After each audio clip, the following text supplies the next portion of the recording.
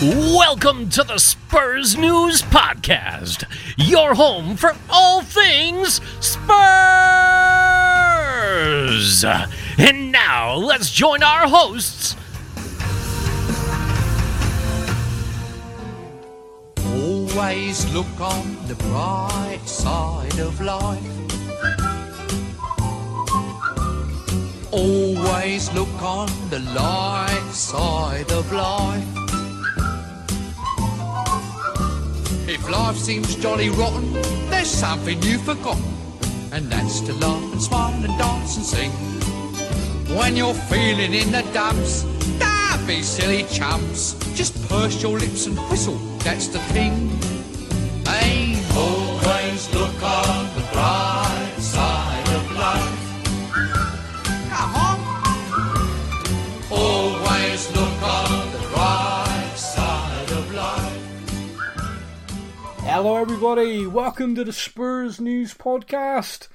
I am Sam, I am joined by my good friend, not very positive, Matt. Mate, that music hasn't helped. Well, I thought it'd make you laugh. No. Oh, All I'm going to say is I'm just glad that we're recording at, 2:30 the next day and not 8 p.m. yesterday.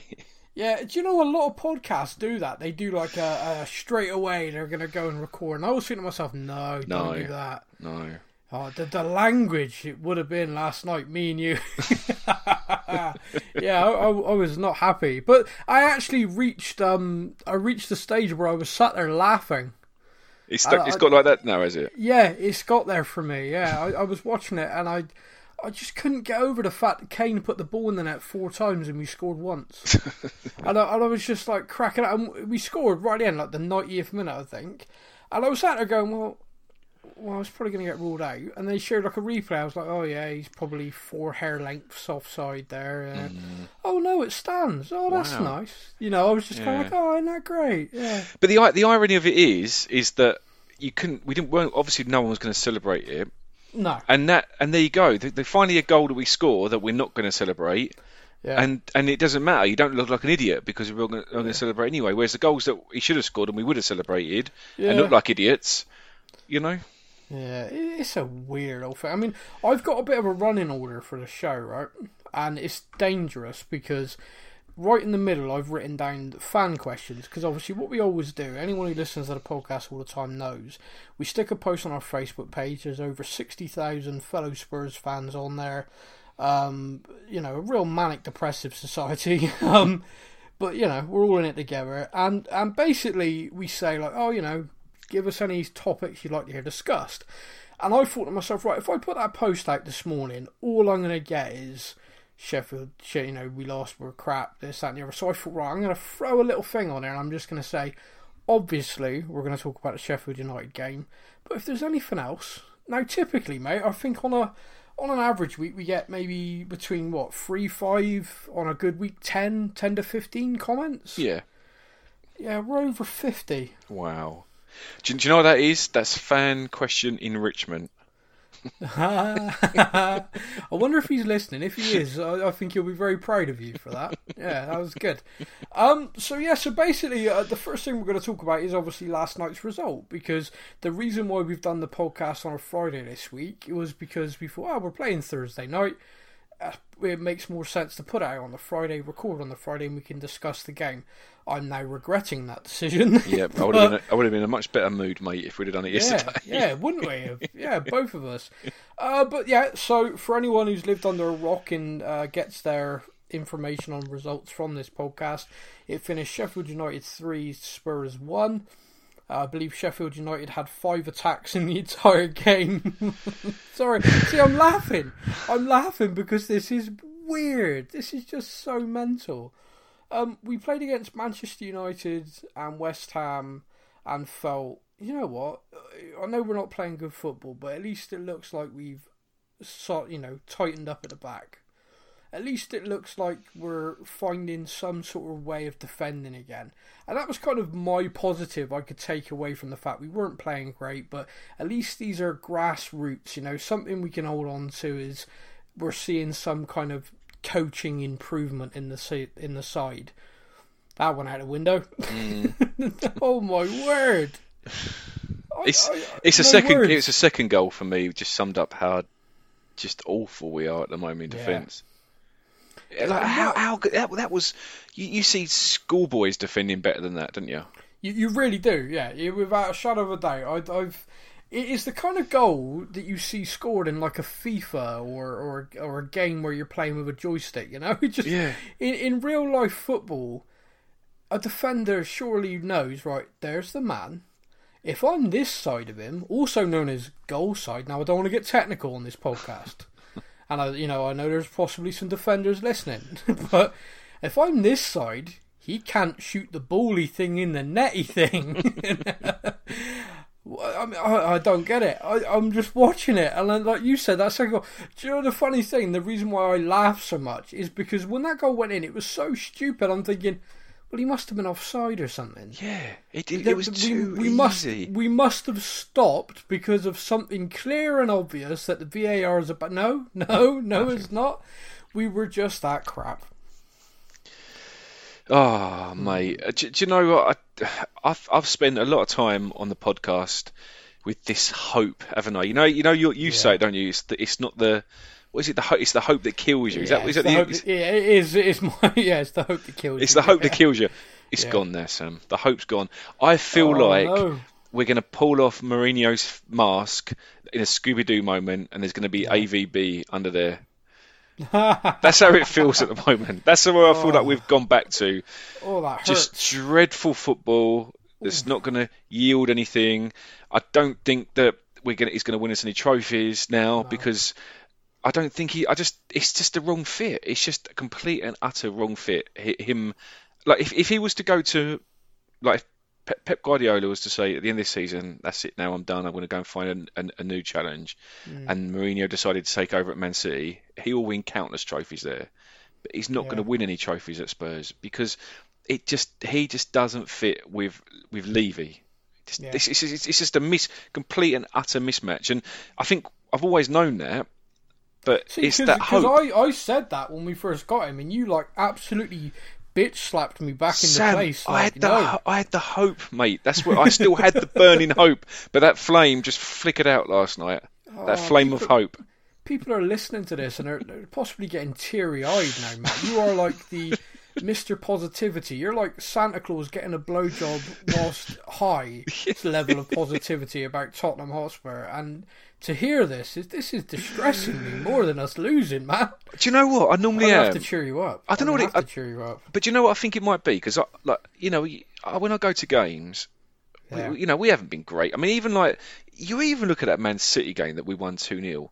Yeah, before their player got sent off, we were awful, and that kind of masked it. But I've always normally been quite pragmatic after defeats, and it is what it is, and there's more to life. But I just feel like it's just week after week, and I genuinely mean this. That West Ham game, we won it 2-0. But I think I might have even said it on the podcast last week. It felt like time I'd never get back again, and we won. Yeah, yeah. The first half against West Ham the last game, so prior to this one, I actually did say in our group chat that is literally, I think, the worst 45 minutes I've sat through in such a long time. And I remember getting hammered by Stoke away 4-0 and our own fans singing "We're effing shit." Yeah. And I'm watching it, I'm thinking, I don't think we were that bad in that game compared to this. Which is a worry, isn't it? But yeah, so we lost 3-1 to Sheffield United. Now, I want to say this. I want to say Sheffield United have done really well this season. They're really well organised. They got no real kind of star players to them. They're just like a real close-knit group that have played really well. They've got results over and above what anyone could have expected. And, good luck to it. The manager seems like a really nice, genuine guy. The squad seems like a real together, work hard, and they did really work hard in defence last night, to nullify us. So I want to give them some credit. I don't want to just say just how terrible we were, but a bit of credit to them because they had to take their chances. They'd not scored since the restart. Yeah, they've conceded 6 and got 1 point from 3 games before they played us. sorry. Yeah, I was laughing again. It's like, we've not scored. Who do we play next? Tottenham. Oh, thank goodness for that. That sort of so.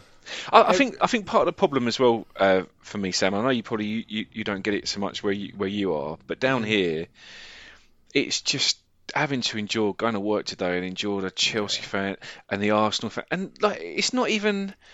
They're not even taking the mickey. They're just this smirking, oh, you're a Tottenham fan.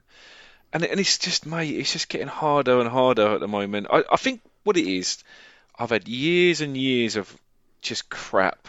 And I think the Pochettino years just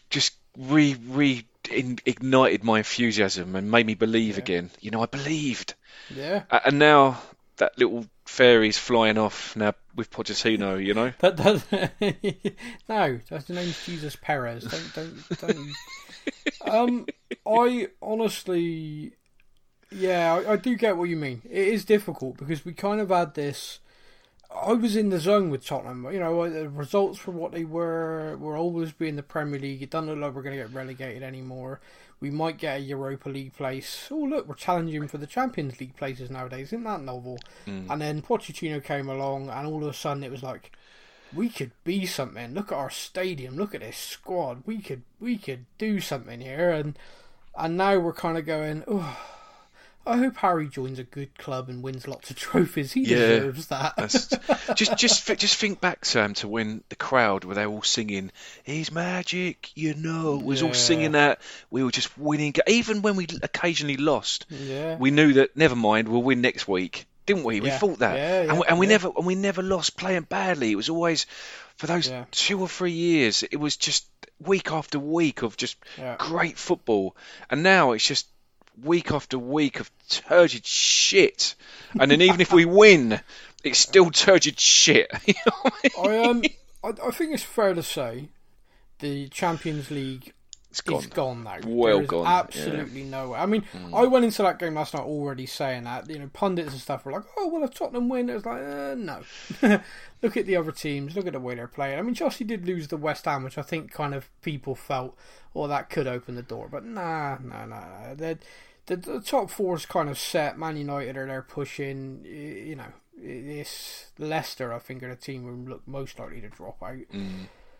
The Champions League's gone. Now, Europa League, there's always this massive debate about Europa League. Would it be better to have a season completely out of Europe than be in the Europa League? What do you think? What's your view on that kind of debate? Well, I know I've mentioned it before, and when I did have hope, I thought that possibly we could do what Mourinho did at Chelsea, where they're just not playing. All they just can focus on is the domestic. Yeah. Get 2 or 3 world-class players in and win the league.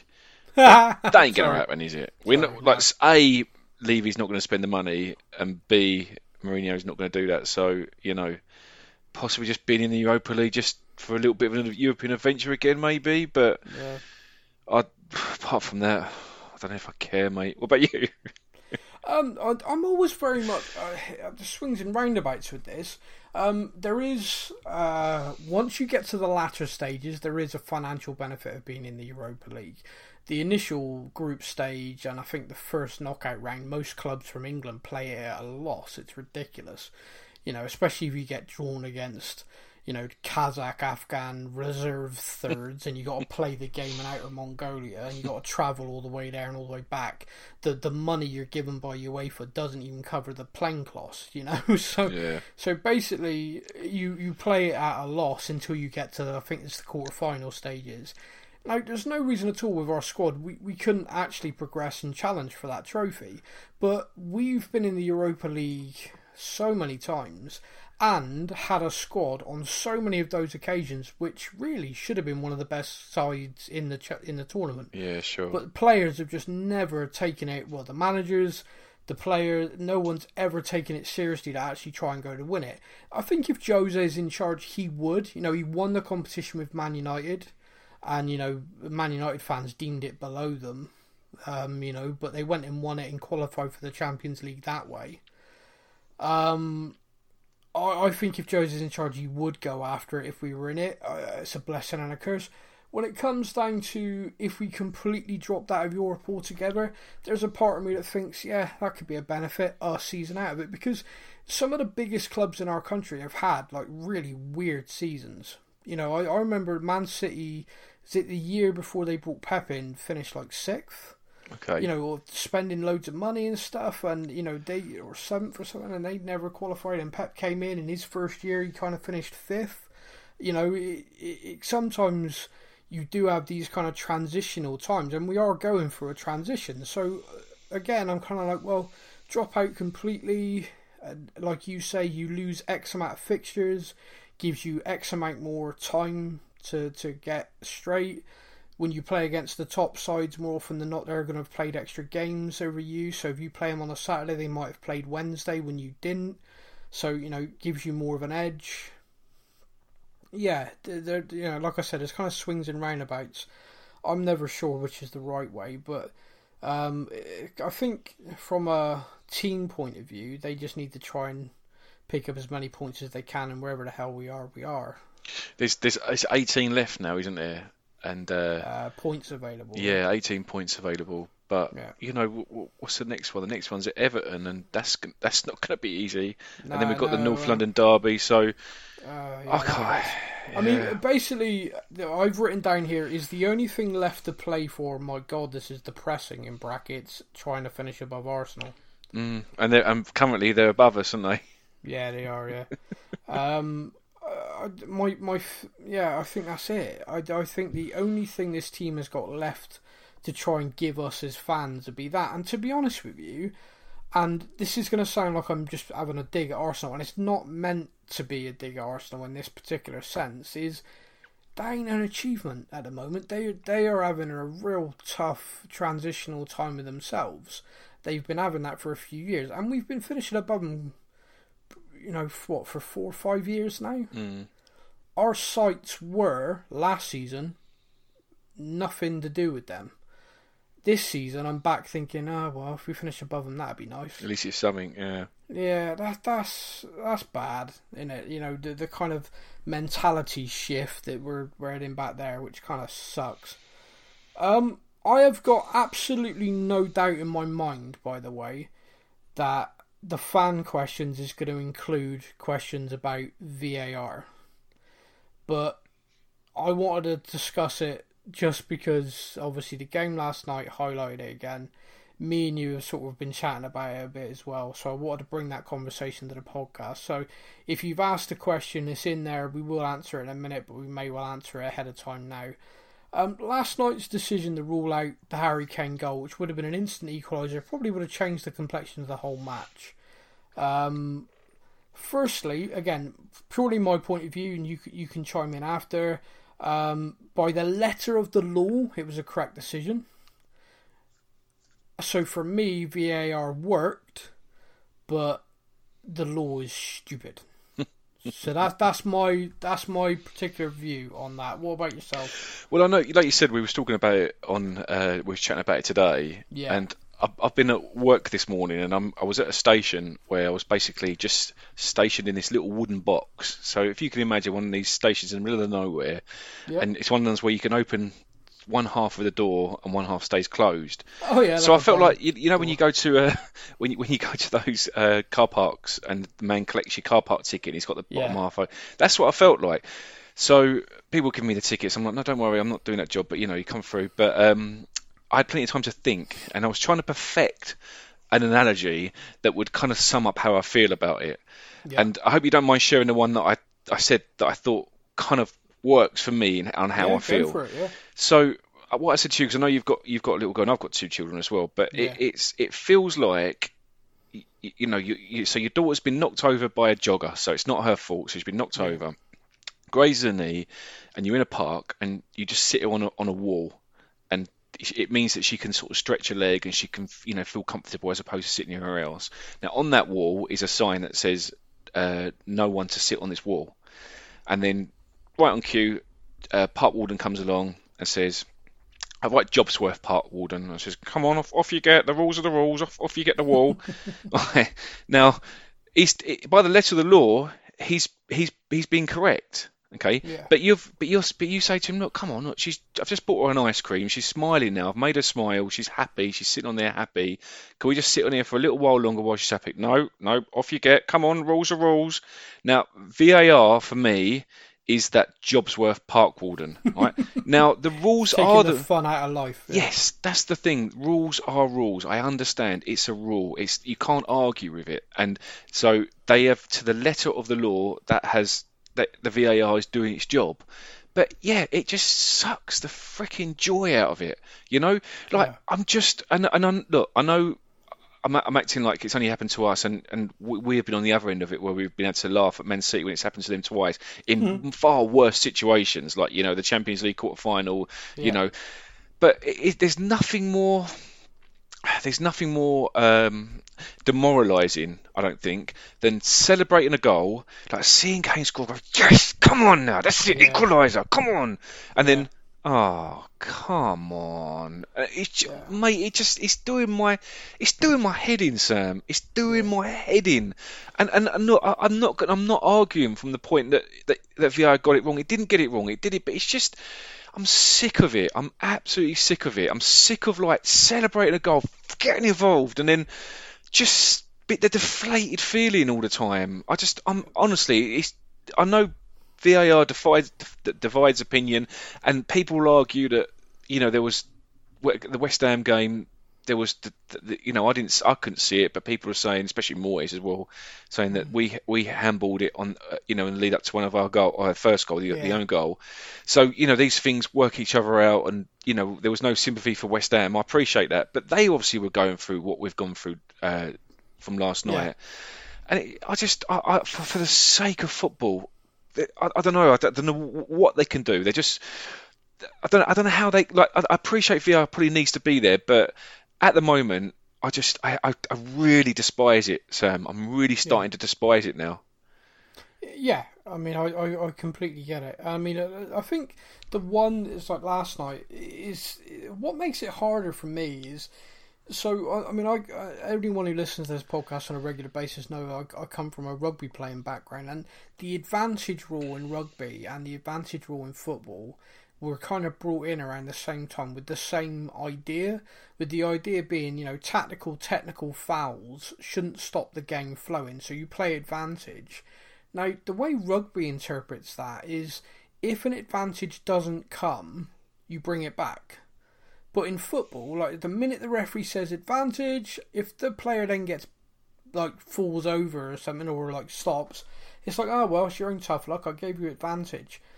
I've always queried that because I've always sort of thought to myself, well, where was the advantage? If a player goes through on goal, has a shot and he misses, well, you had your chance. There was your advantage.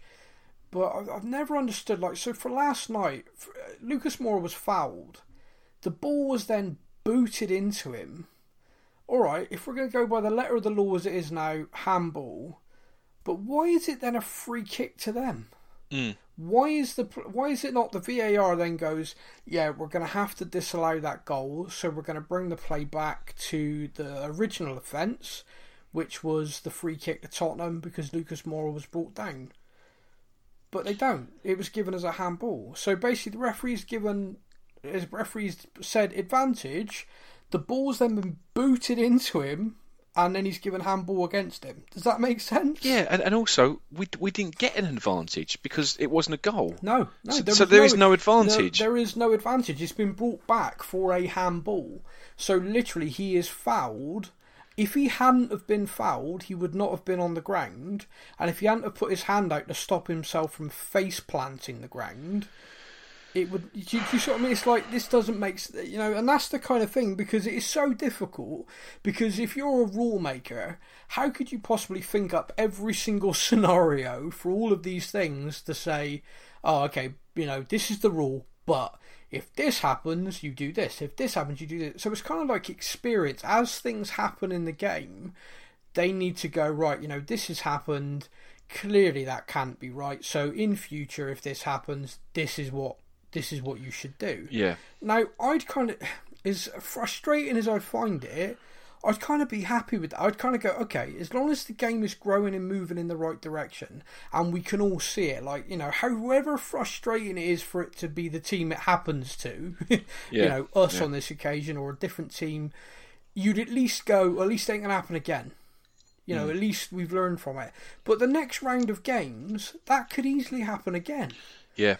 And I saw someone say online, like a former player, and for life I can't think who it is. And he said, he put there, he said, if I was coaching right now, he said, I'd be telling my defenders, smack it into them. Yeah, exactly. Because if it ricochets off their arm or their hand or something, no matter what happens next, it's handball. And that's unfair, isn't it? Well, it's weird. It's such a strange thing because, of course, the thing about the handball rule, which makes it a million times worse, is that if that was a defender in the box and Harry Kane smashed that into him, that's not a handball. That's not a penalty. And yet it's a handball the other way round. So how does that work? Yeah. And that's where the problems are. The inconsistency and the ridiculous implementation of it. And like you said, the kind of common sense of refereeing is... And at the same time, I will say this as well, just to give the referees a bit of kind of support in this, is you see a referee. Imagine if the referee on the pitch had gone, no, that ain't handball. No way. You know, you booted it right into him. I'm sorry. No, it's not handball. The goal stands. He'd be ripped apart. Because everyone would be going, oh, the referees need to be consistent. Yep. You know, it needs to be consistent. And that's the problem. Whereas in the past, referees could kind of use their... no, I don't think so. I think that was accidental, or I think this. But then they got ripped apart for it. That's why we have VAR, and now we're all mad about that. Yeah, I think what's happened with the VAR is that, you know, we before VAR come along, there were decisions that you're like, oh my god, that is outrageous. You know, there needs to be some kind of video technology to correct that. But it feels like it's gone too extreme now the other way. And case in point would be the West Ham game with Son's goal. It's becoming they are doing it to the letter. Like there was a correct decision. It was a correct decision to rule him offside, but it's taken away. I want to find a better word, but it's just the spirit of it. You know, it doesn't feel like. You know, we've spent years and years watching football and kind of maybe getting frustrated with something that looked offside, or, you know, he's got away with that one. But now, for me, the problem I find is just that beforehand there was mistakes being made and we get the hump about them, then they normally even themselves out, just like the VAR kind of thing does with a handball. Yeah. For me, it's just this. It's this kind of. You know, you're like I said, you're celebrating the Kane goal. You're celebrating. You stood up, punched. Yeah, come on, and then it gets turned around, and that was never a thing before. And I think that's the problem. It's going too extreme in correcting things, too extreme. And then you get, like, you know, with penalties where, you know, we've seen loads of examples where, you know, it's subjective, and we'll go, that's a blatant penalty. That's going to get ruled a penalty, and it doesn't. It's like, well, what is VAR there for? You know? Yeah. I mean, I saw a couple. I know it's not our league, but I saw a couple of penalties that were given in Spain the last round of games because people were sharing them online. Basically, the guys have dived, and they've been given as penalties because their VAR won't overrule the on-field referees, and that's another issue entirely. But yeah, I mean, you're absolutely right. It's not working at the moment, and the thing is, like, football's nothing without fans. Anyone who's watching these games because of COVID-19 and are watching it with the stadium thing, football ain't the same. You know, the fact that TV broadcasters are playing in crowd noise should demonstrate to everybody, the TV companies, the clubs, everybody, that football is not the same without fans in the stadium. It just isn't. No. It's crap. It's boring. You need that passion, that atmosphere, that kind of... Someone does a piece of skill and you want you miss that noise from the crowd. Steve Bergwijn's goal against Man United deserved a noise that White Hart, the New Lane, can create, you know? It was my end as well. I was there. I would have been just right above him when he scored that. Imagine how mad you would have gone with that, bursting through and scoring. it deserves that, and without it, it's rubbish. And the way genuinely football fans are feeling right now, it's like we're watching this and we're seeing these moments, and we're kind of seeing football in a very different light right now. And it's like, when football returns to allow fans into the stadium, and these Premier League clubs are going to go, right guys, great news, you can come back, that's £500 for you and your family to come and watch these games. I think a lot of fans will be like, nah, you're alright. Yeah. You know, and I know Tottenham are playing crap right now, so it's easy for me to say that, but I mean, they need to do something, because the VAR debate, I mean, I watch it online and I have seen a shift from the start of the season. A lot of people going, you know, it'll even out, it'll be okay, to now even those people now saying, nah, it's just not worked. No. You know, it has not improved the game at all. And that's the key thing. It should improve the game.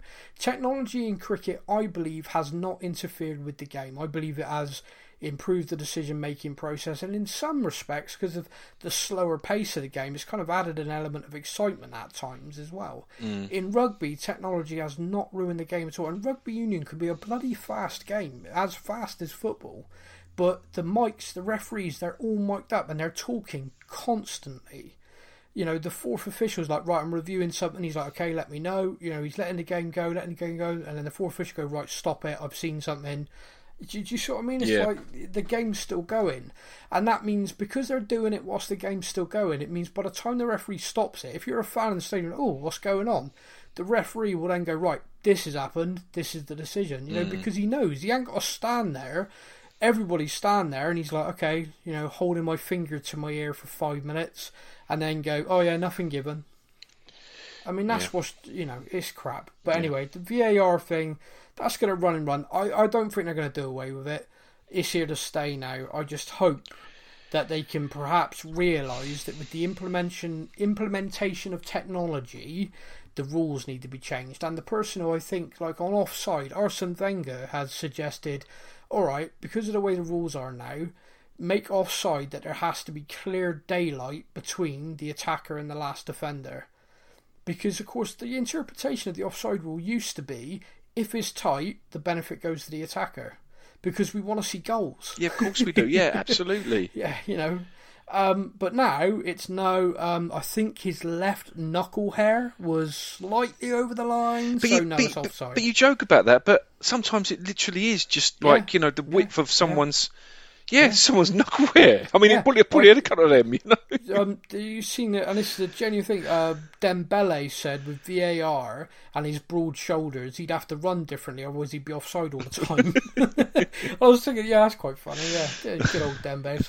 But anyway, mate, it's time for us to head to the fan questions. Are you ready for this? This is going to be a big one, I think. Yeah, let's go. And now it's time for your comments directly from our Facebook page.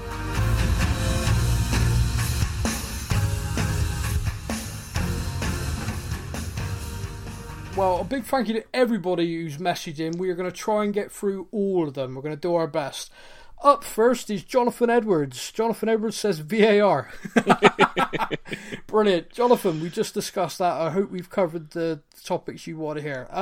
Pete Powell says, maybe discuss if there are other fans who think it might do us good to get a reality check and end this season bottom half of the table with no trophies to show. It might then jolt Mr. Levy and co into action and investing in the team. What do you think, mate? No. I mean, he's been here for a few years. I mean, he's had plenty of opportunities to be jolted, and he doesn't get jolted easily, does he? Do you not think that I mean, I've got to kind of say that I think we could finish just outside the relegation zone right now and it wouldn't jolt him anything because of the COVID crisis and the financial situation. I don't think they're going to spend a penny. No. That's uplifting for everybody. I do get where you're coming from, Pete, and if I thought it would work, I'd say yes. But sadly, I'm with my friend Matt here. I don't think it will. Yeah, it's the hope, isn't it? That, like I say, you know, you hope that will happen. But, you know, at some point you've got to kind of embrace reality. And, you know, if you've gone through 20 seasons of hoping and every season you let down, at some point you can have to say, well, I can't hope anymore because it clearly, you know, nothing changes season on season. Oh, Matt, seriously, if there wasn't a global pandemic right now, I'd be coming to give you a hug, man. Mark Corder says, Jose is making us crave for having Pochettino back, but Pochettino was fired for a reason. Let's not forget how bad the results were, how bad the football had become, and how bad his demeanour was for the last 12 months of his time at Spurs. Do you think the squad needs a massive overhaul, and is Jose the man to do that? I'll put that to you first. I have an opinion on that, but you go first. I mean, the only way I can see things changing, especially for next season as well, is if Mourinho brings in some of his tried and tested. I mean, I've said this before, but almost like what Harry Redknapp did, where he brought in tried and tested players he can trust. Tried and tested warriors in key positions. Yeah, that he knows. He's known Matic. For years. Yeah, players like that, But it comes down to the investment, and the investment won't be there, regardless of the money lost in this pandemic. Levy, he does spend money. I appreciate he spends money. I mean, we have got some good players, but he will never spend the kind of money that's ever going to kick us on. No, okay. For me, what you said then about Pochettino being fired for a reason, I would argue, Mark, that it was the cheaper of the two options. Pochettino, the side did deteriorate, and the demeanour of him did deteriorate, and the results deteriorated. But my argument would be that was less to do with him and more to do with the fact the squad went stale. You got to remember, for 2 seasons he was crying out publicly as well. So you can only imagine what it would have been like behind the scenes.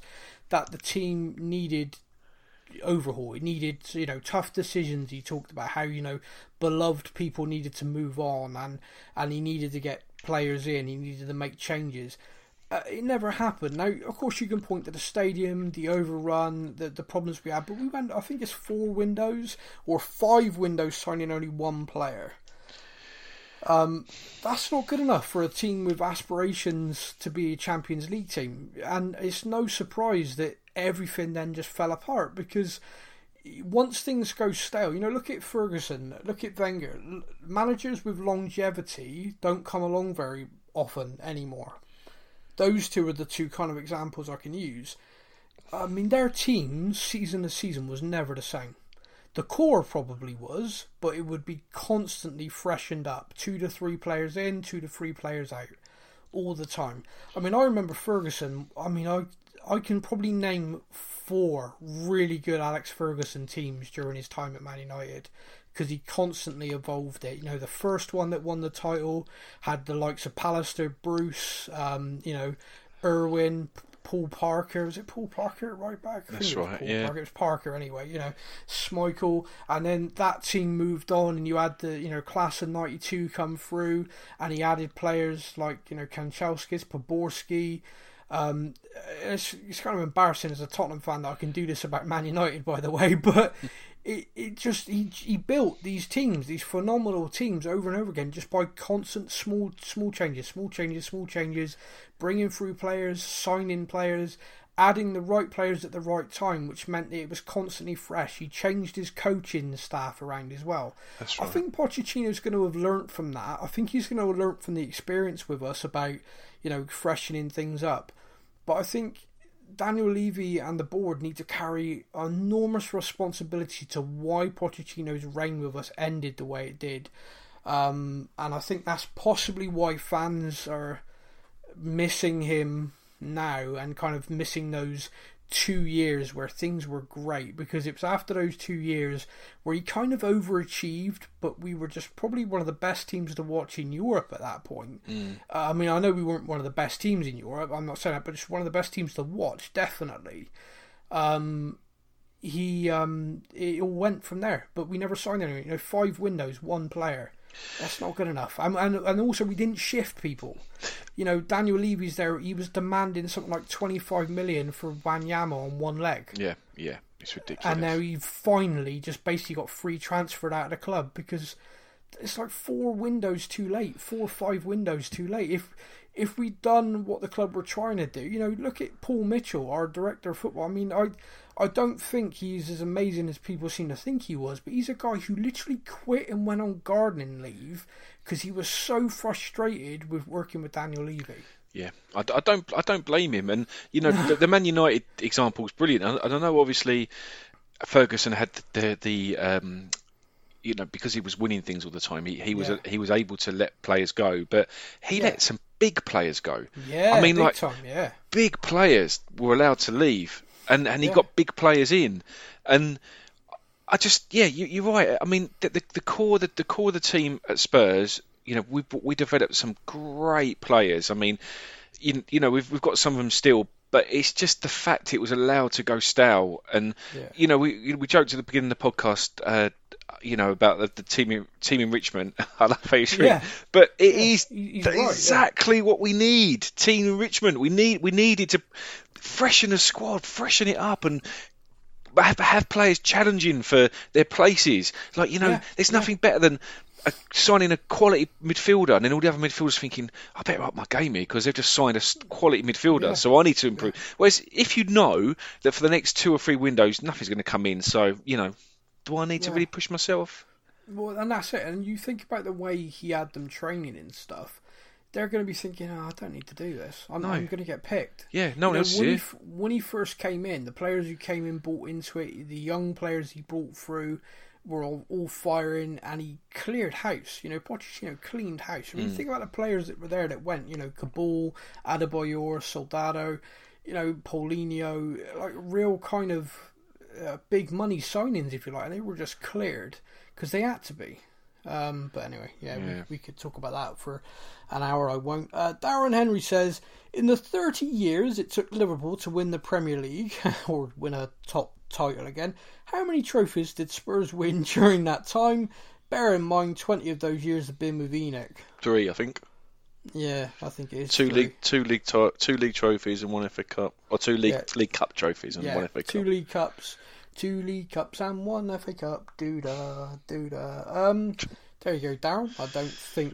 I think you were just trying to depress us again, Darren. Thank you. Simon Whiteman says, how do you feel about the strong possibility of no European football next season?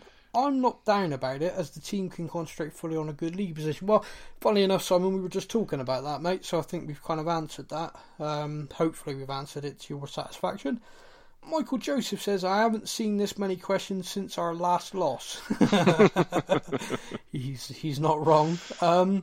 Steve Warmer says, what's everyone planning for the weekend? Which pubs are you looking forward to visiting? How's the grass looking? Anything but Spurs, maybe. I think Steve's suggesting the topics. Mate, the pubs are opening this weekend. Are you planning to actually go out and sit in one? Don't go to the pub. I think that's mad. I just very, very briefly, because I know we've got a lot of questions.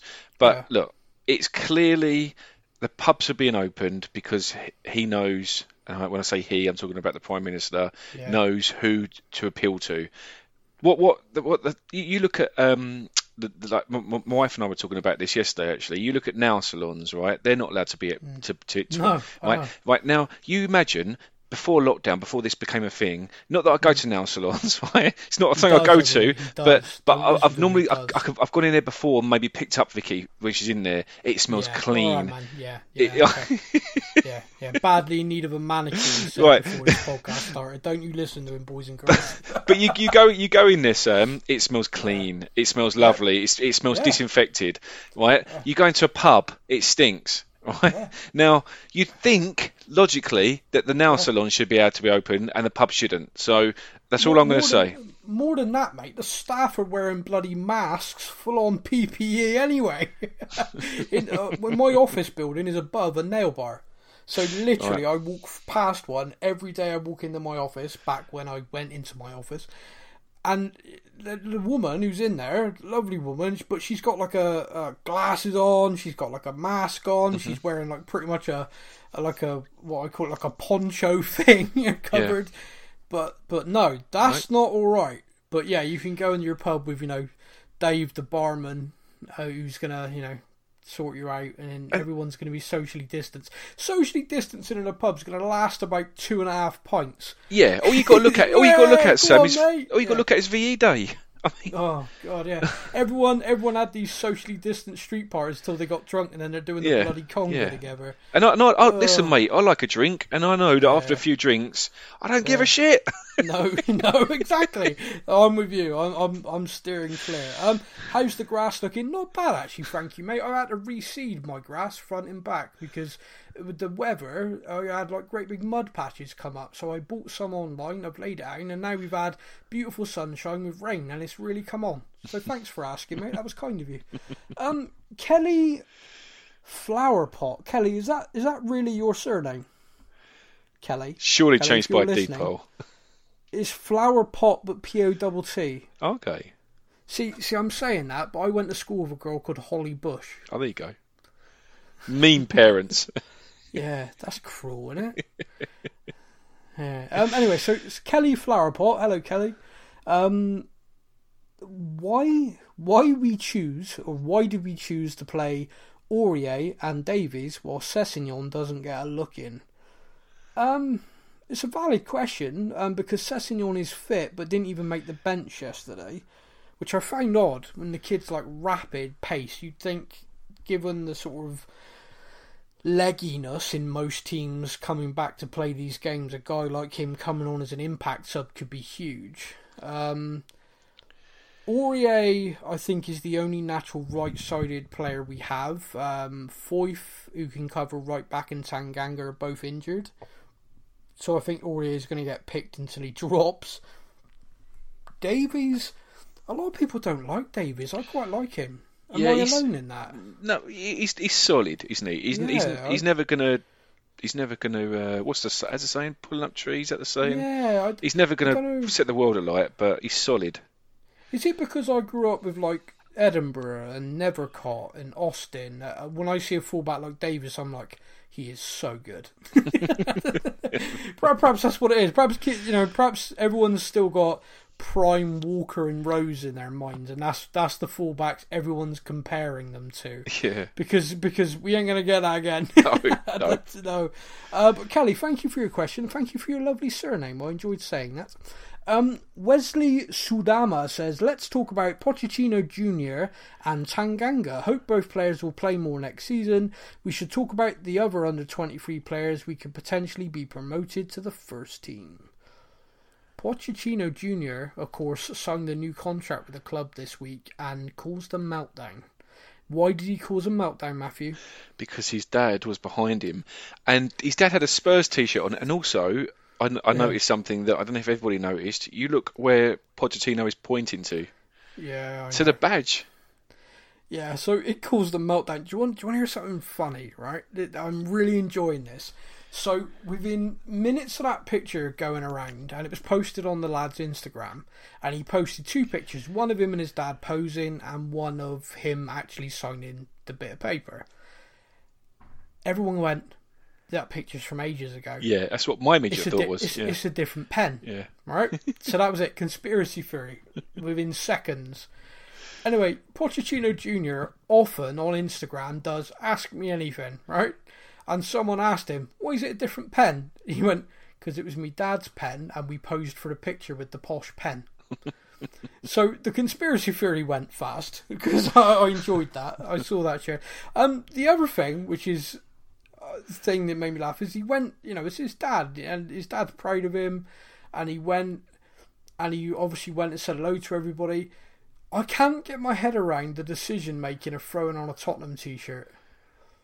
Because it would have been a decision. It would have been a deliberate decision to do that. Is that kind of like, I don't know. I can't wrap my head around. Because if you're in the middle of talking to other clubs about jobs and stuff, would you do that? Probably not.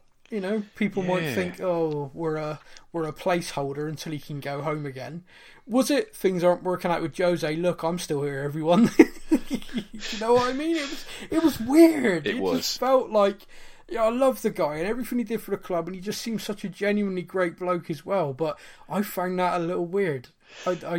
Who shows up? If you get fired from your job, do you show up with your uniform still on? That's what I'm saying. That's the weirdest part of it. The fact that he's been sacked, and yet he's kind of like, posing with his son at Spurs in a Spurs t-shirt, pointing at the badge. Yeah. And he was sacked like a few months ago. I don't understand. Well, perhaps from his point of view, he's like, Daniel Levy's an ass, but I love this club and I love the fans. Yeah. That's what I'm going to take away from it. Players in the under-23s, there's a fair few. Tanganga, definitely. He's in talks for a new contract. We know Pop Jr.'s just signed one. A few seasons ago, I'd have told anybody he ain't going to make it, but last season he really came on. I'm like really impressed in like every game I've watched. So I don't know if he's going to get a shot or not, but who knows? I watched him a couple of times. I watched him a couple of times at Stevenage, and he looks good. He was really evolved. Yeah, he does. He's like really. It's strange. Obviously, it's just players. I don't know what the word is, but trying to come into their own at all different ages. Like some really young, and you're like, wow, and you're blown away by him. But like Kane, for example, went until he was like 21, 22. People went, oh bloody hell, he's got something. So yeah, it's strange. Other players, there's a fair few. I'm not. I don't know. I've fallen into this trap before where I've named names and then I get crucified, so I'm going to stay quiet. The next question is from Stefan Super Sub Cruz Alvarez, who says, "Can you teach me how to manage more than 25 minutes before I switch the match off?" Ketamine. Chris King says, "Why we haven't won the league in 60 years and only one trophy in 20 years under ENIC? It's a total and utter embarrassment." Well, yeah, it's not great. No. I wouldn't say it's I know people say, it's embarrassing. Well, I suppose it depends on your point of view. I'm not embarrassed to be a Tottenham fan. I've never been embarrassed to be a Tottenham fan. Yeah, there have been occasions in the 90s where somebody goes, "Who do you support?" and I go, "Tottenham." Tottenham. But I've never been, it's not like we're relegated up and down. It's not like we're West Ham up and down like a, proverbial girl's knickers. I don't get the embarrassed thing. We're the fifth of all teams in England. We're the fifth team that won the most trophies. I don't know how to word that. Sorry, I've done it poorly, but we're the fifth most successful team in England. There you go. Got there in the end. So why the hell am I embarrassed by that? That's weird. I don't get that. I mean, I'd love us to win trophies every season, but in my lifetime that's not happened. I'm 37 years old. I had to think about that, and I've seen us lift 4 trophies. I think 5 have happened in my lifetime, but 4 that I can really remember. So I'm not, I think whatever. I think it's Sam. I think for me, it's the smugness of other, especially London clubs. So, like for example, if you're a Chelsea fan, they've won countless trophies over the years, so they can smugly look at us. Arsenal are struggling the last few years, but they won 3-4 FA Cups every year for so. They're the kind of clubs that make you feel embarrassed. I mean, if you get a West Ham fan trying to wind you up, you're like, give it a rest, mate. You support West Ham, but it's and also to say cause down south, I'm talking about Chelsea and Arsenal, but obviously Man United's another one. Everyone knows loads of Man United fans, they can say my eldest brother's a Liverpool fan. And Liverpool, they're going to been unsufferable at the moment, but I do get it, and I suppose I kind of like at the moment I'm just like, we're having a crap year. What can people say to that? Like, you're crap all the time. Yeah, all right. Well, if that's what you think. I don't know. I guess I've just become thick-skinned to it. Mark Ivy says, "Mid-table mediocrity, here we come." Feels good, doesn't it, Mark? Feels like we're back where we should be. Yeah. Simon Coggin says, "How quickly can we get Levy and ENIC out?" There's a question. Simon, not very quickly. We need a purchaser for the club. ENIC valued the club over $2 billion. In the current financial climate, I think probably the owner of Amazon's the only person who could buy the club. That'd be nice. Get Jeff Bezos over. He's such a nice guy as well. His staff will say wonderful things about him. Oh no, wait. His staff are basically working themselves to death whilst he earns billions every minute. Yeah. To be fair, actually, if Tottenham are going to get bought by anyone, it's going to be like a guy like him, isn't it? Yeah, that is the only way that we are going to. I think the only way that we're going to become successful on the pitch, because they're obviously Newcastle are looking at those owners and they'd transform them, and we've got everything there. The problem we've got, I suppose, is the value of our club. That's going to put off potential buyers. But if we can have an owner that owns a country, you know, then I think that'll be our golden era. I think, but until then, it's just never going to happen. That is unfortunately the reality. Yeah, and also anytime Chelsea fans go on about stuff like that, ask how many trophies they'd won before a Russian bought them. Yeah.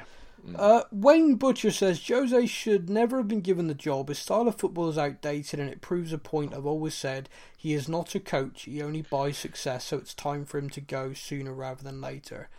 Wayne, it is very difficult to argue with you on that, because evidence would point towards everything you've said. The only thing I'd say, and this is the only thing I think any of us can cling on to, is he did come in mid-season, and also this season's weird. I know this restart feels like a new season, but it's not. You know, this is weird. These are circumstances that are just all over the place. And he's done it with a camera in his face from Amazon every step of the way as well. Do you know what's added to the... Sorry to interrupt you. I was going to say, you know, you're talking about the season being weird. Yeah. You know, I said about Man City had that last-minute goal ruled out because of accidental handball. Yeah. Like, I was in Portugal with my family and some friends last summer, and we're still in the same season. Yeah, you're not wrong. Yeah. You're not funny. Bloody hell, yeah. Matt, I've got a stat for you. Go on, mate. And this is an awesome stat for everybody listening. Harry Kane is now the only Premier League player to not only score in every day of the week, so Monday, Tuesday, he's scored in every day of the week in the Premier League. He's also scored in every month. That's wicked, isn't it? With his goal against Sheffield United, he's now scored in June, July, August, every month. That's quality. And Sheffield United were the only team that he hadn't scored a Premier League. He will stay. Yeah, he scored against every team he's ever played against. 39, I don't know. But there you go. That's a stat from Matt. A stat from Matt. Sam's stats, there we go. Yeah, thanks, Wayne. Appreciate your question. Not really a question, it was more of a statement, but yeah, you're right. At least the fans aren't wasting their money as well as their time watching this shit. That's from Lee Williams. Well said, Lee. Bernard Sutcliffe says, how much longer have we got to put up with Jose and his negative tactics? He is slowly but surely undoing all the good work that Pochettino did at the club, and the football is boring. It was unravelling. It was unravelling before Mourinho turned up. I know we've discussed that, but it was unravelling, wasn't it, before then? It was. Jake Sadgrove, I think I'm saying that right.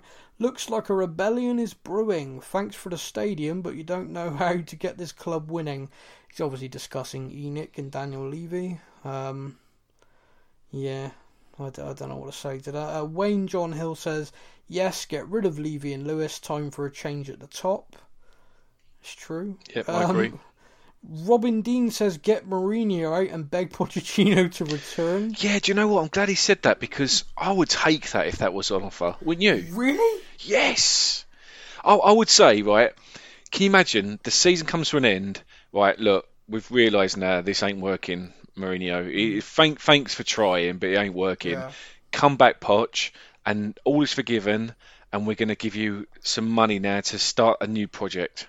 To clarify, right? Would I prefer Pochettino to be the manager of Tottenham Hotspur? Yes. Okay, that's a yes, 100%.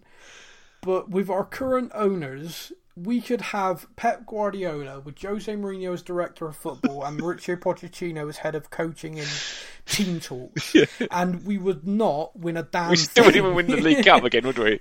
Because there's only so much you can do.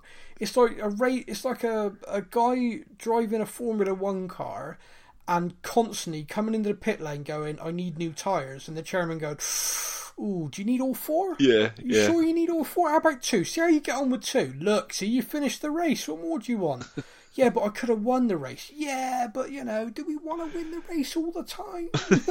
Maybe once, Dan, would be nice. do you know what we're forgetting as well? I don't know if we've mentioned this before, but if we do finish 9th or below, then we've probably got a decent chance of winning the League Cup next season, because the top 8 aren't going to be in it next season, are they? Oh yeah, I forgot about that. Yeah, because of the way the season's worked out, the next season's going to be truncated, so the top... I think it is 8. Top 8 of the Premier League will not be entered into the League Cup next year. Good chance. There you go. Good chance of winning the cup eventually. That's what he's doing. Of course it is. Jose. Oh, we never. All is forgiven, Jose. We've worked on you, tactical genius. You little devil. You Portuguese maestro. I see what you're doing. And he's in the press saying, "Oh, we're trying. We don't know what's going on." You sneaky devils. Do you know what though? I get it now. But Lucas handballed that on purpose. Yeah. He didn't want us to score. He must have threw done himself at the ball. Of course he did. Because Sam, it makes sense. Look, we finished ninth. Yeah. No Europa League football.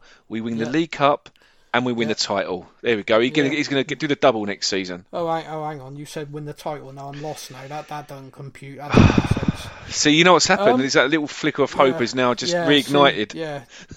Oh dear, I think I preferred manic depressive Matt compared to deluded Matt. Neil Smith says we need to protest outside the ground, kick up a stink, they have to go. No, Neil, we do not. It's a global pandemic going on. Stay at home. Socially distance.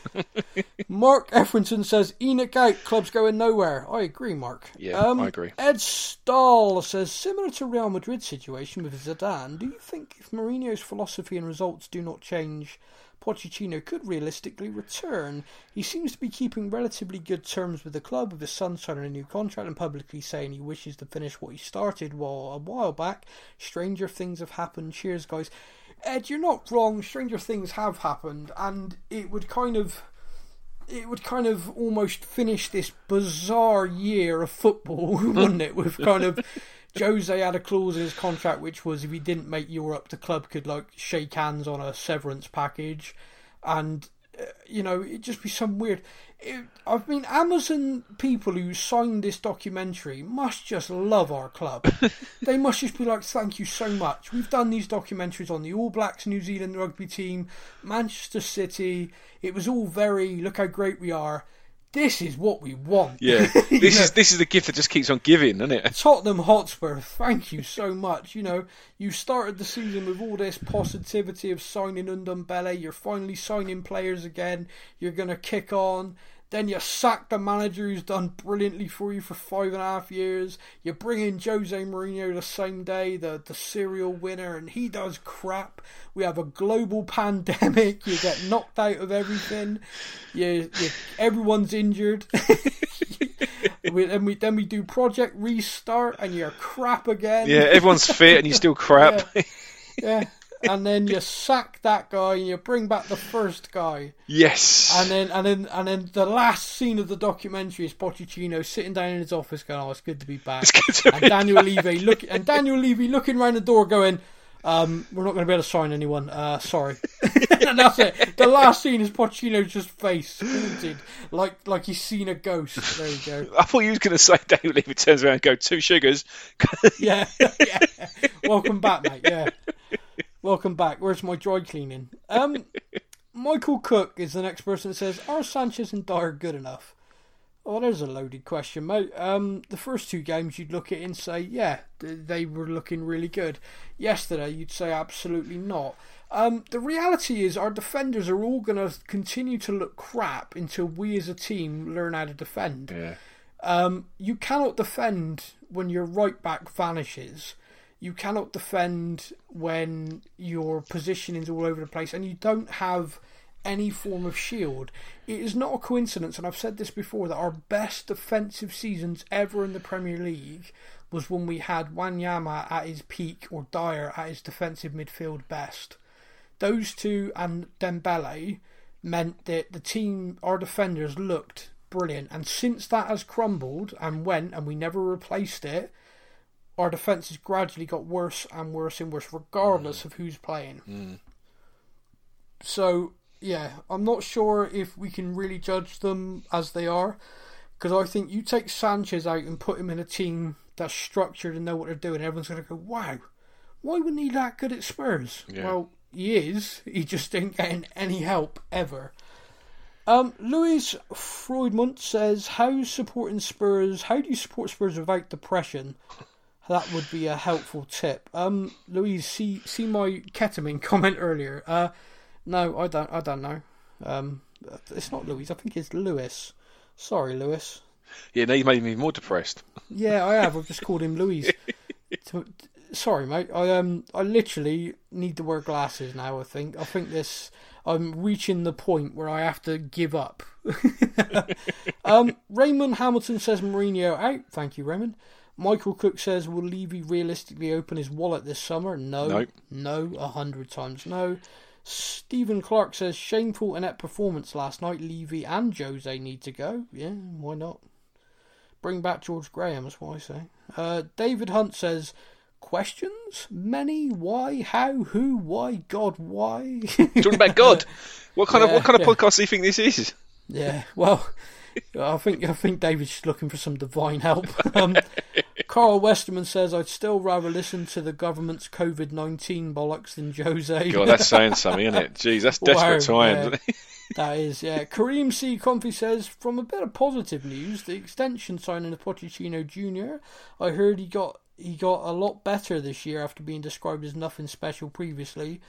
Can you, Sam, with your youth contacts, flesh out the improvement any further? I think you've done that, haven't you, already? Yeah, I've kind of already answered that. Leslie Bolwell says, I give up. Yep, I hear you. Neil Smith says, agree, get that tight-fisted, Levy out and ENIC out, and the useless, Mourinho out. Our club is, and going nowhere. Okay, Neil, I'm going to read your comment again, and I'm going to replace a word you lose a lot with the word fluffy. Agree that tight-fisted fluffy Levy out and ENIC out, and the useless fluffy Mourinho, and our club is fluffy and going nowhere. Anyway, doesn't make any more sense, Sam. No, Jake Bin says, how can Levy look himself in the mirror? Why are ENIC such fluffy?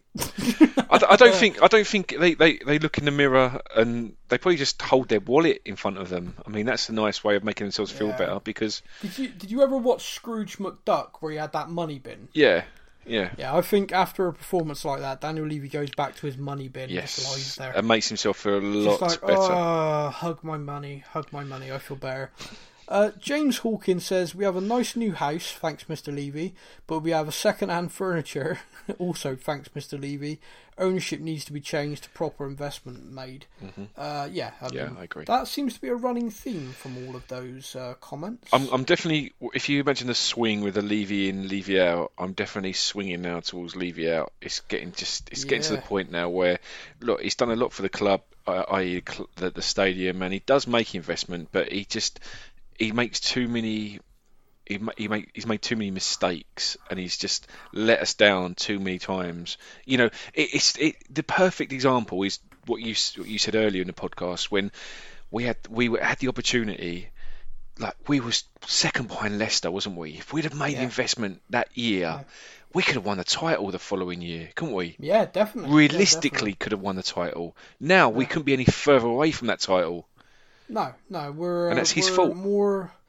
We are more concerned with the teams below us right now than we are above us, and that's his fault. It's his fault. Massive change. It is. It's solely on him. Yeah. But he'll sack more managers and blame them. Mm-hmm. That's the way it works.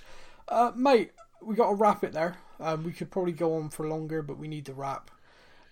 Thank you to everybody for listening. I hope we've not depressed you too much. We did run through everything. Tottenham play again Monday night versus Everton at the Tottenham Hotspur Stadium.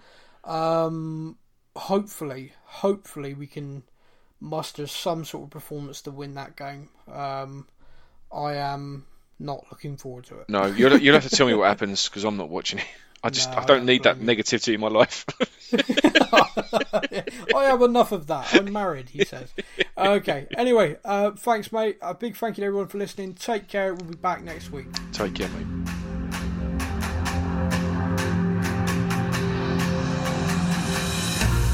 Thank you for listening to the Spurs News Podcast. Be sure to join over 50,000 other Spurs fans on our Facebook page at Spurs News. Until next time, come on, you Spurs! And remember, to dare is to do.